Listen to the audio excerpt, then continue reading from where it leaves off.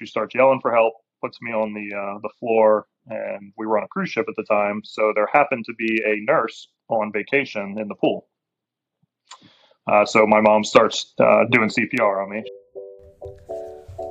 Welcome to Finish Line Canines, a podcast with amazing life stories from first responders and veterans, all of which include a dog, helping them overcome unique obstacles and challenges in their lives.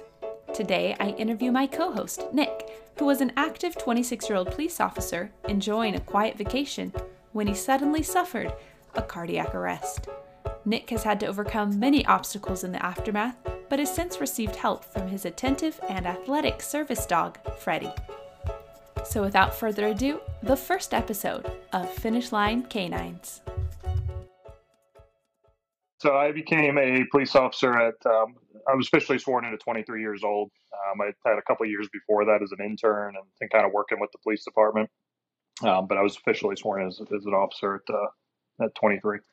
I initially went probably the smarter route, and I went to EMT medical training school, got nationally certified as an EMT, and then fire academy, got certified as a firefighter, and was going to go down that route. And I didn't because at the time, I was probably 21 at that time. It wasn't exciting to sit inside a fire department and wait for a call to come out and just kind of sit in a lazy boy. And believe me, this is a knock. I'm very jealous of firefighters.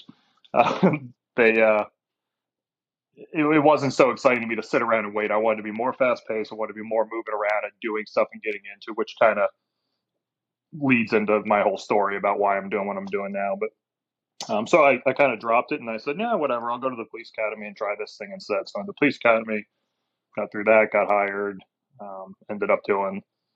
I was lucky to do a lot of different things in the police department, from a traffic cop and doing DUI enforcement to driving unmarked Camaros and neat police cars that people like. To I worked undercover as a narcotics detective for years. I worked with DEA out of Tampa. I was on a SWAT team for about 12 years. I was a sniper for the last 6. Supervisor for a while, the Marine unit running our boat, worked on anti-crime and street crimes units. So I kind of got to do a lot of different things. The cardiac arrest was 3 years into it, 2.5, 3 years into it. So I was 26 years old. And without any warning or knowing any prior indicators or any issues, I was sitting at a table with my mom. We were on vacation, so I had family with me. But I was sitting at a table talking to my mom just like this. And I'll never forget eating chocolate-covered strawberries, because now I'm subconsciously terrified to eat chocolate-covered strawberries, even though they had absolutely nothing whatsoever to do with it. but that's the last memory I have, is eating chocolate-covered strawberries before I essentially died. So I can't get over it. I never have. I probably never will. But we were sitting having a conversation like this, and everything I tell you, just keep in mind, is from what other people told me. I have no recollection of this. I have no memory of anything that happened whatsoever, other than leading right up to it. So this is all from my mom telling me what happened at the time, and then doctors and other people. As she said, I stopped talking in an unnatural place. So mid-sentence or mid-word or something like that, it's not somewhere you would stop. So, she's like, hello, Nick. And no response, obviously. So she gets up and takes my glasses off. I had sunglasses on sitting outside. So she takes my glasses off and said my eyes roll back in my head, completely roll back. And then within, according to her, seconds, I started immediately losing color and turning gray and blue, which is absolutely what happens when somebody goes into cardiac arrest. Right? Very quickly, you flush, you lose all your blood perfusion through your body, and you start losing color immediately. So she said, starting with my lips, they immediately turn blue. Obviously, she knows there's a problem. So she starts yelling for help, puts me on the floor, and we were on a cruise ship at the time. So there happened to be a nurse on vacation in the pool. So my mom starts doing CPR on me. She had daycares and nurseries was one of the things she ran as she kind of went along. So she had, basic medical training for CPR, and like a lot of people do. So she started doing CPR on me, and this nurse that was in the pool thankfully got out, came over, and started helping her, taking over whatever the case was as a trained medical professional. And while this was going on, they were calling the actual medical staff from the boat, which surprisingly, and I didn't know until then, includes all the way up to a doctor. There's a doctor on these cruise ships for medical care, and I didn't realize that until this time. But it was absolutely instrumental in saving my life. Uh, so they work on me for a while. The medical staff from the ship comes up and gets to me after however many minutes. So I was on the top, or up by the top in the pool deck. The medical's in the very bottom, of course. I couldn't be farther away. So when they get there, they start doing their workup for cardiac arrest. They end up defibrillating me 7 times, the paddle shocks. And I was out unconscious and not breathing, and then solely being um, kind of going on by CPR, by manual CPR by the various people for about 18 minutes. And after about 18 minutes, they were able to get me back. They transported me down to the ship's medical center. I think they lost a pulse again somewhere in there, and defibrillated and shocked me again. Got me back, obviously, and we went from there for immediate care. I was unconscious, so I didn't wake up. To preface it, I remember a few minutes before the cardiac arrest happened, and the first memory I have is 17 hours later in a hospital. I don't remember anything in the meantime. So in the meantime, what happened is we were coming back from Mexico toward the States, and we were close to Florida. So the ship's captain turned the cruise ship towards Florida to go closer to Miami, and Miami Fire Rescue sent their fireboat out with their medics and firefighters to get me from the ship. So they took me off the ship through the lower side doors, whatever they're called, and transported me back, basically ambulance via water, right? So they wanted to fly me. They said the cardiac issues that I've since learned now, cardiac issues, I was too unstable to fly because of the pressure changes in a helicopter. So they put me on the boat and they took me back to Florida that way. And they transferred me to a hospital in Miami, and things kind of went from there. So the show comes in because kind of like the Cops reality show where they ride along with different officers around the world and kind of film their day-to-day stuff. There's a show called Danger Coast that was filming at the time that does the same thing with fire departments, and they were riding with the fire department that day. So they filmed essentially everything from the fire department getting the call and going out to the ship to getting me back. So it shows me coming off the ship and my completely unconscious, not knowing what's going on around me state, and some medical treatment by them and the doctor on the ship.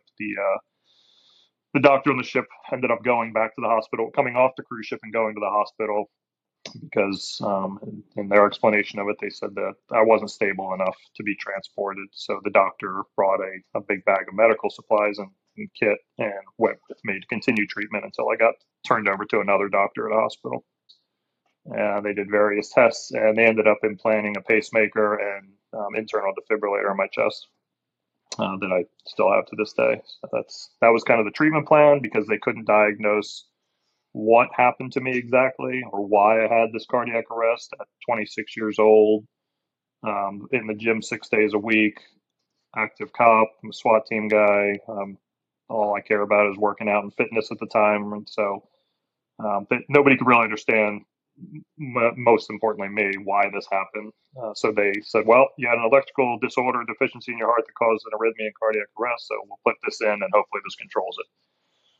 And that's kind of where it's been since, and nobody's been able to diagnose exactly what happened or why it happened, which isn't uncommon. A lot of doctors and medical or people in medical field will tell you that a lot of times they can't outside of a blockage or something obvious in an artery. A lot of times they can't tell you what happens to cause a cardiac arrest. If you follow sports at all, that Demir Hamilton, I think that was his name, several months ago, collapsed in the middle of a football game for the same thing, and he's a young guy in his 20s, and he just collapsed in cardiac arrest. And they said, I don't know what happened, but it happens. I've worn a heart rate monitor 24/7 since this happened in some form of either a watch or a chest strap or something. And if I'm watching TV and I look down, not feeling good, my heart rate's 105.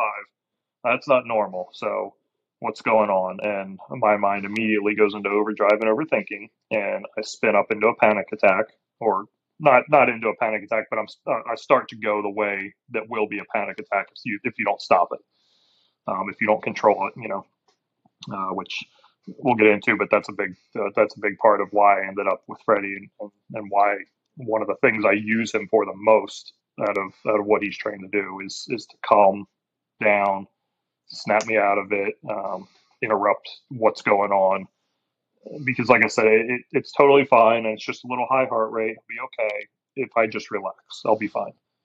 But I do it to myself, and oh my God, what's going on? What's going on? What's going on? And then I raise my heart rate higher, and then this, that, and the other thing, and then I do cause problems for myself. So that's the biggest benefit of having a dog with me is the I have medications. On the extreme end, I have medications that I can take to drop blood pressure and heart rate quickly if needed. I try not to take them. One, I don't want to be relying on them, and you know, pride stuff. I just want to do it myself, and I can fix this. I can do it myself, kind of mentality. And I usually can. Don't get me wrong. But there's things in place that I can take before it gets to the part. Because if my heart rate gets too high and gets too out of whack, and a arrhythmia gets too wild in my heart, the pacemaker and defibrillator will take over. So the pacemaker is no big deal. It'll kind of pace me, in an electronic or machine fashion to where I need to be or should be. The this terrifyingly scary side of me, and I've had this since day one, is the defibrillator going off, because that is the paddles that you see shock somebody on all the TV shows. But an internal one that I have, like I have, and many people have, is a lead screwed directly into my heart and the heart muscle. So all that energy that you see somebody get shocked with in TV shows and movies where it causes their body to jump and bounce, I get that, but it's direct wired into my heart internally. So it feels like a Mack truck hitting you and just absolutely shocking your whole body when it goes off, and it's absolutely horrible. I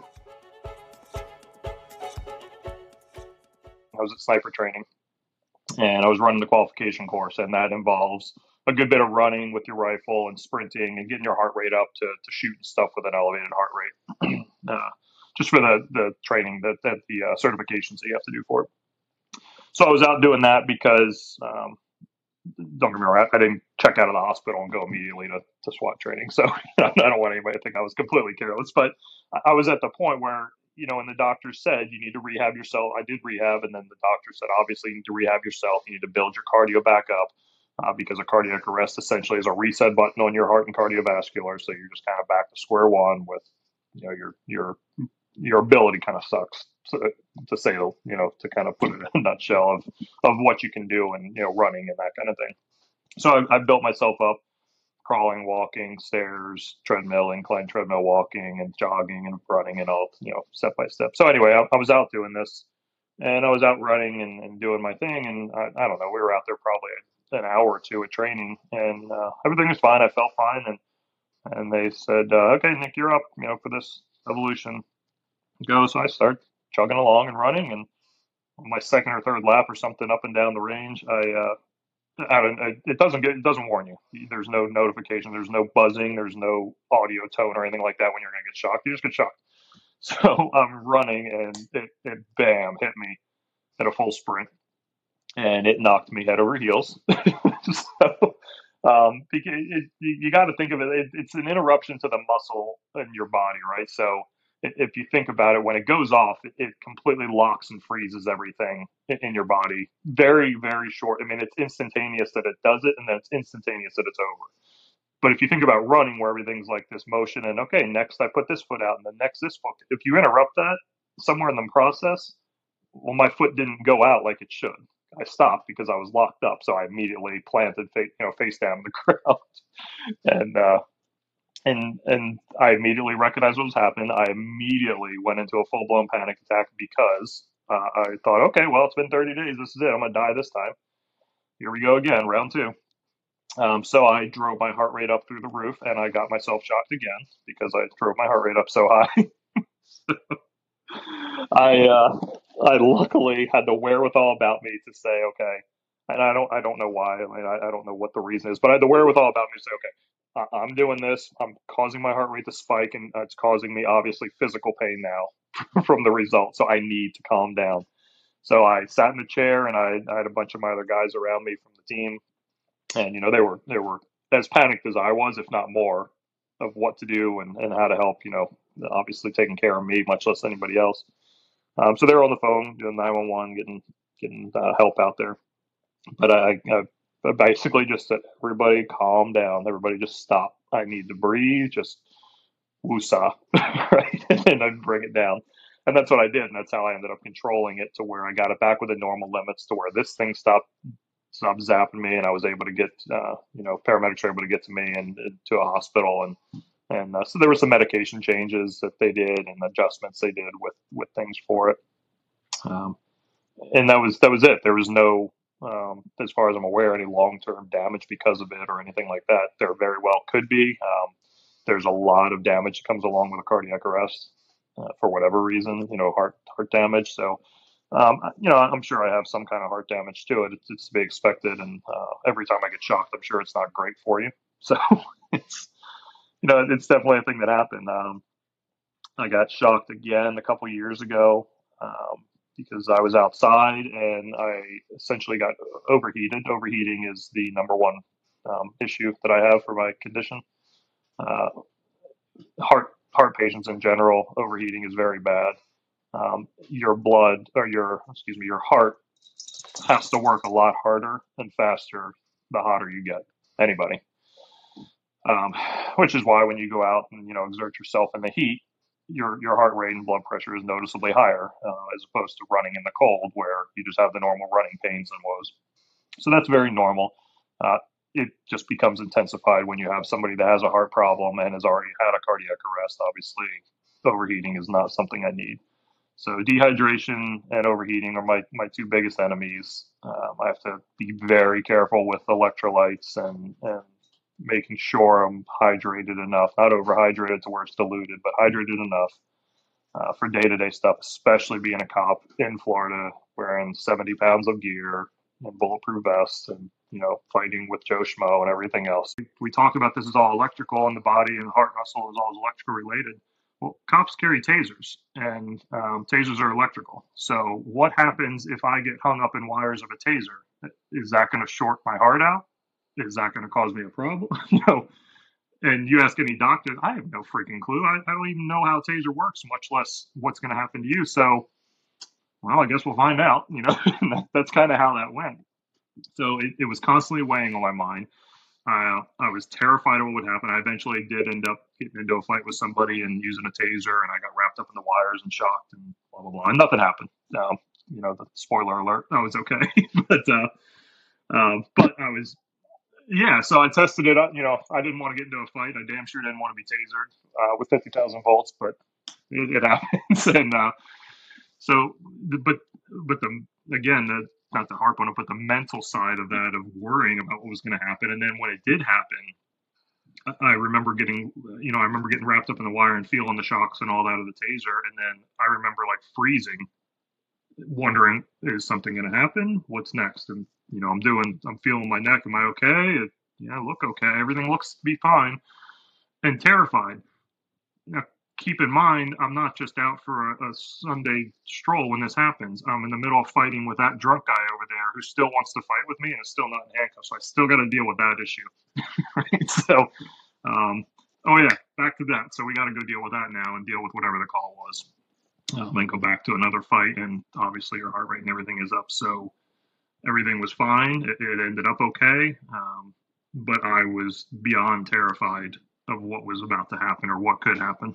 When you run after somebody as a cop, you usually don't prepare for it. It's not a nice planned event where you stretch out and you get ready to go and put your headphones on. You're usually driving in a car, with your cup of coffee. Oh, it's a great day. This is, oh my God, we're running. You're out the door and you're running after somebody for whatever reason. So you're a sprint like that, which if you're a runner or anybody in the fitness community, that makes your heart rate immediately spike up when you go from sitting to doing nothing to a full out sprint, which is totally normal and it's fine. But again, I do that, and then 10 seconds after I start running after this guy or girl or whatever the situation is, here come the thoughts again. Oh, wait a minute. Am I okay? Can I be doing this? Is my heart rate too high? So now I'm running, watching him, trying to call out stuff on the radio, watching my heart rate. It sucks. It's not fun. It's the opposite of a relaxing run. you kind of just go with it. And I got by it so many years, to be honest with you, by just, it is what it is. I'm a firm believer in when it's my time. And I'm still going to go out and do stuff. I'm not just going to accept and succumb to, well, guess life's over at 26. I guess I'm just going to sit here and it was a good run. That's not the mentality I took at all. And that's still the mentality I have today. And just like trying to do different events and swimming and anything else, I'm going to try stuff. I watch myself very closely. I monitor what I do. Do I run as fast as I want to? No, because I know there's consequences. So I'll run slower or swim slower, or I'll pick and choose days that are cooler, and sit out a run maybe because it's probably not responsible to run the day it's 90 degrees or whatever it is. I still do things responsibly, but I don't let it take over and say, well, you're going to stay inside and sit on the couch because that's it. That's your only option. And I had a lot of issues immediately post cardiac arrest. I had issues with not sleeping, and where the issue lied there is when I would close my eyes and I'd start to nod off to sleep, and you kind of feel yourself going to sleep and zoning out, like you do every night. I equated that to I'm dying. I thought I was going, and I wasn't. There was absolutely nothing wrong with me. Nothing was happening. My heart rate was lower than it should, than normal. Nothing at all. But mentally, I just thought, well, I had a cardiac arrest for no reason before. I'm dying. That's what's happening now. So I just could not close my eyes. So what happens? I immediately wake up in a panic, which spikes my heart rate. Now I'm wide awake, and I'm definitely not going to sleep. And I would spend days not sleeping. It would be this repetitive cycle of that for days at a time, which is extremely unhealthy for a normal human being with absolutely no problems. And it's tenfold for somebody with heart problems to not sleep and rest. So they eventually put me on medications, which, again, I don't like, but I understand why. To force me to sleep, and sedatives and all that kind of, mild stuff that would just basically overtake me. And if I didn't want to sleep too bad, you're going to fall asleep kind of thing, which was absolutely necessary. And then I eventually weaned myself off of them, and I was able to get by. I ended up retiring when I did because I started having more issues at work more frequently with heart rate and blood pressure stuff. I started having problems and alerts from my watch and the chest monitor that I was wearing at the times. I started having alerts for high heart rate and things when I was doing nothing. So sitting in my car, typing a report, or sitting in my car doing nothing, just waiting for a call to come out or whatever. I'd just be sitting there hanging out, and this thing would go off saying your heart rate's been 115 for 10 minutes or longer, or something like that, which is absolutely not correct for anybody. There's a couple instances where it was real high, and I had to go to the hospital, to the ER, and let them actually check me on a monitor and make sure everything's actually okay. Or I had to have paramedics come out. Our firefighters and SWAT medics and all that worked around the city were very, very good to us. And there'd be times where I worked overnight and midnights a lot of times. So there'd be times where I'd have to either go by the fire station or something and wake them up and say, "Hey, Matt, can you hook me up to a monitor real quick and just make sure I feel weird, something's going on, my heart rate's high. Can you make sure my heart's good?" And they would do that, and that's just not the right way to work in that job, right? At any given time, like I said, they can call you and say, "This is going on. I need you now." And I can't be in a position to say, "Hold on, I'm getting my heart checked. I'll be there in 5." So now that you're retired from being a police officer, what kind of goals have you set for yourself? The thing I kind of set my sights on now is to compete in a triathlon. And I was looking for the smallest triathlon, the shortest triathlon that I could get into, because I've never done it before, and quite frankly, I don't know that I can. I know individually that I can do all the 3 areas of a triathlon, and I said, "No, why not? I haven't done it. Let's try it." No pun intended. And so I started looking around, and there's no shortage of any length triathlon around the country in any state and all that, so that wasn't a problem. Where the issue came in for me, or where it became a little clouded, was I have Freddy, and I wanted to do it with Freddy, for my own safety. I do everything. I run, walk, jog, bike. I do everything outside, hike a mountain, go on a paddleboard with him because of what he provides for me. So I try to keep him with me. The only thing he wasn't with me for before is work. And now that work's out of the question, now he's with me. So as he sleeps away over here. So that was the issue that I was running into, is finding an event that I could take him for. Again, not to ruffle any feathers or anger anybody, but I'm not the personality that I was going to push it. Well, he's my service dog. You have no choice. You have to let me take him. Could I? Yeah. Am I going to do that? No. It's just not my personality. Do I have an issue with somebody doing that? No, not at all. If you require you depend on your dog, then by all means, you take your dog everywhere you go. But for something like this, where I'm volunteering, so to say, to do this event or whatever, swim it is, run. Not that anybody gave me any issues whatsoever on it, but I just didn't even want to push that or create an issue with trying to get into that with somebody. The different race directors and organizers have their reasons that they don't want to, incorporate that, and I understand it. That's totally fine. I'm not trying to make anybody's life harder or anything like that. So, I just moved on. So I started kind of narrowing my search into something that I could do with a dog, be it a service dog or not, just as a canine companion. And a lot of stuff came up in Europe. It's popular over there. There's a lot of different events, and it seems like it's more of a thing over there for whatever reason. I quite honestly didn't look into it enough to know why the difference, but that's what I was seeing. So I actually contemplated for a while, well, should I fly to Europe and do something over there? I like Europe. I like some of the places over there. I got friends over there, so maybe I'll take the dog over to Europe. So I did truthfully look into that, and I was considering it. And somehow or other, and I really don't know exactly the path, but somehow or other, I ended up on Leon's triathlon, or one of the events related to Leon's events. And I got linked to it through Facebook, or found a link on Facebook for it, and I started kind of poking around a little bit. And then I saw that it was an event with the dogs, and I got to a YouTube video, which was you talking and explaining your experience and what the event was and the kind of thing. So I watched that, and I said, well, damn, that's kind of exactly what I'm looking for. I'm looking for a short distance, not quite full triathlon that I can do with my dog. And buddy, we don't bark at your sister. Hey, over here. Now UPS is here. So now the Frenchie's barking at UPS, and now Freddy's barking at the Frenchie. Yeah, thank you guys. Perfect. This is helping. It's all right, buddy. It's okay. So anyway, so so the vet you were talking about in your video that I'm watching on YouTube checks all the boxes of what I'm looking for. So great. I don't even have to argue this, or not argue, but I don't even have to debate this with them. Okay, can I bring my dog here? You can. It's advertised that way. So that's how I got. That's how I got on Leon specifically, and that's why I want to do this as a sidebar to that.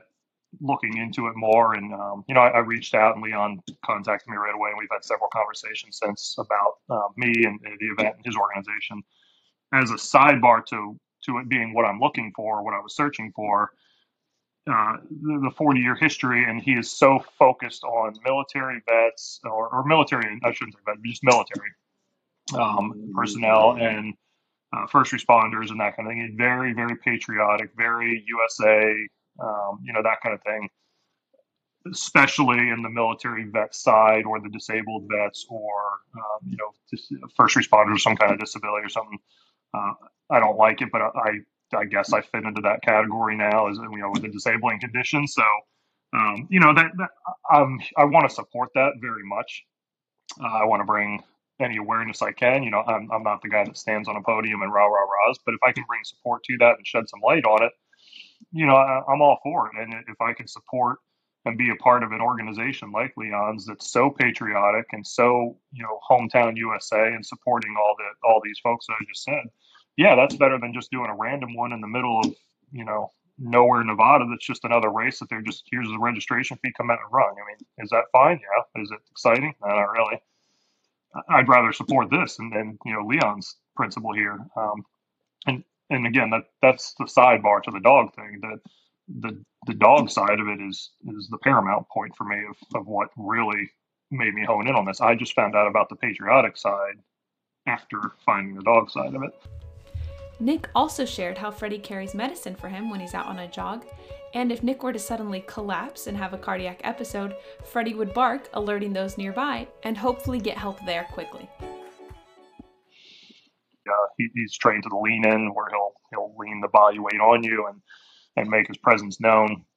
Um, even sleeping, or if I have a lot of issues at night with sleeping related or going to sleep, for some reason that's when a lot of my heart issues kick up. I don't know why, but he's real good about, nope, it's time to respond to that. He'll get up. If he's not next to me, he'll get up in bed with me, and he'll move my arm, or he'll make sure he puts himself underneath my arm and across my chest, and makes it very well known that now I'm here because I'm responding to whatever. He's a Dutch Shepherd. Dutchies are extremely high energy and very driven animals by their nature, regardless of whatever training you want to do with them. So he likes anything where he can be active and outdoors. He loves hiking. He loves he loves anything outdoors, from a slow walk, or around the neighborhood, to a run. And I kind of had to build up his running for distance wise and endurance, but he loves to go out and run.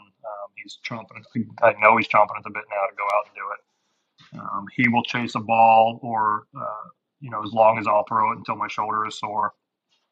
He loves pieces of broken tree sticks. He'll carry a stick around.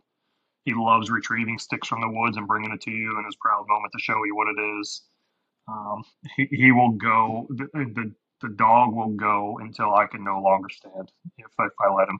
He is nonstop. So he needs, absolutely, it's a responsibility on my part of owning this type of animal or this type of dog, regardless of the service side of him. It's absolutely a responsibility to make sure he gets that outlet outside and running around and stuff.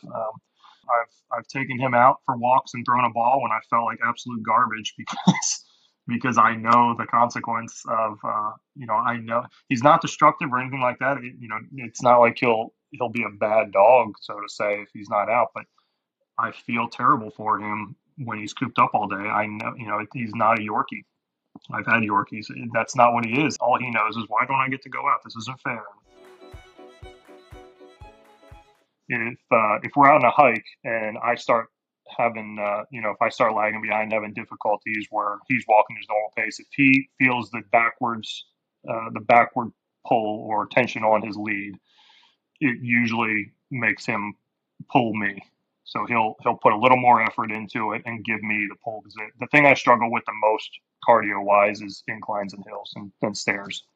So anything like that immediately gives me a hard time. I can do it, but I'm almost guaranteed, if we're climbing up a steep part of a mountain, I'm almost guaranteed to have to stop and catch my breath. And he's pretty good on inclines. He doesn't really do it on flat surfaces.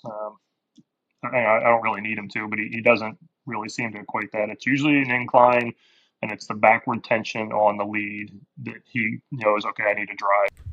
Is there anything else you would like to add to close this out? No, just because you have some kind of issue, and this isn't related, this isn't strictly focused on cardiac related issues. It's anything. It's an amputee, or I mean, you fill in the blank, whatever kind of hiccup you have. It could be you had COVID back to back 2 times, and now you're just trying to get back on your feet and all that. A lot of people, I've seen it in life experience, and I've absolutely had a front row ticket to it, and as being a cop and responding to it. If you look at it, well, I had a heart attack on Tuesday, why can't I run? It's already Saturday. Well, that's not realistic. You can't let that get you down and depressed about it. You need to realize that it's going to take time. I mean, it's taken years for me to get to the point that I can function again in an athletic capacity, in any athletic capacity at all. And I'm certainly not running any races in any kind of competitive speeds or times. And that's, it's just not where I'm at. And that's fine. I'm just very thankful and happy that I am no longer laying in ICU and I'm able to get out and move around. It's fantastic that I happen to do it with my friend, the dog. but it has nothing to do with the fact of somebody getting up and coming back from some, adversity or setback or something like that. I had my, I absolutely had my, the mental setback, like we said, and where I was just on the floor and thinking that's it, my life's over. And luckily for me, I was able to quickly come out of it and say, no, that's not right. I'm not going to end my life at 26 years old. Figuratively speaking, I'm not just going to end me doing things at 26 years old. I want to get better, and if I can, I'm going to. So I guess I'll start walking, and if that means I can only walk to the mailbox and back, then that's what I'll do today. And maybe by the end of next month, I'll be able to walk to the driveway. Whatever. So I'm hoping that I can at least get through to at least one person. Thank you for joining us. Until next time on Finish Line Canines.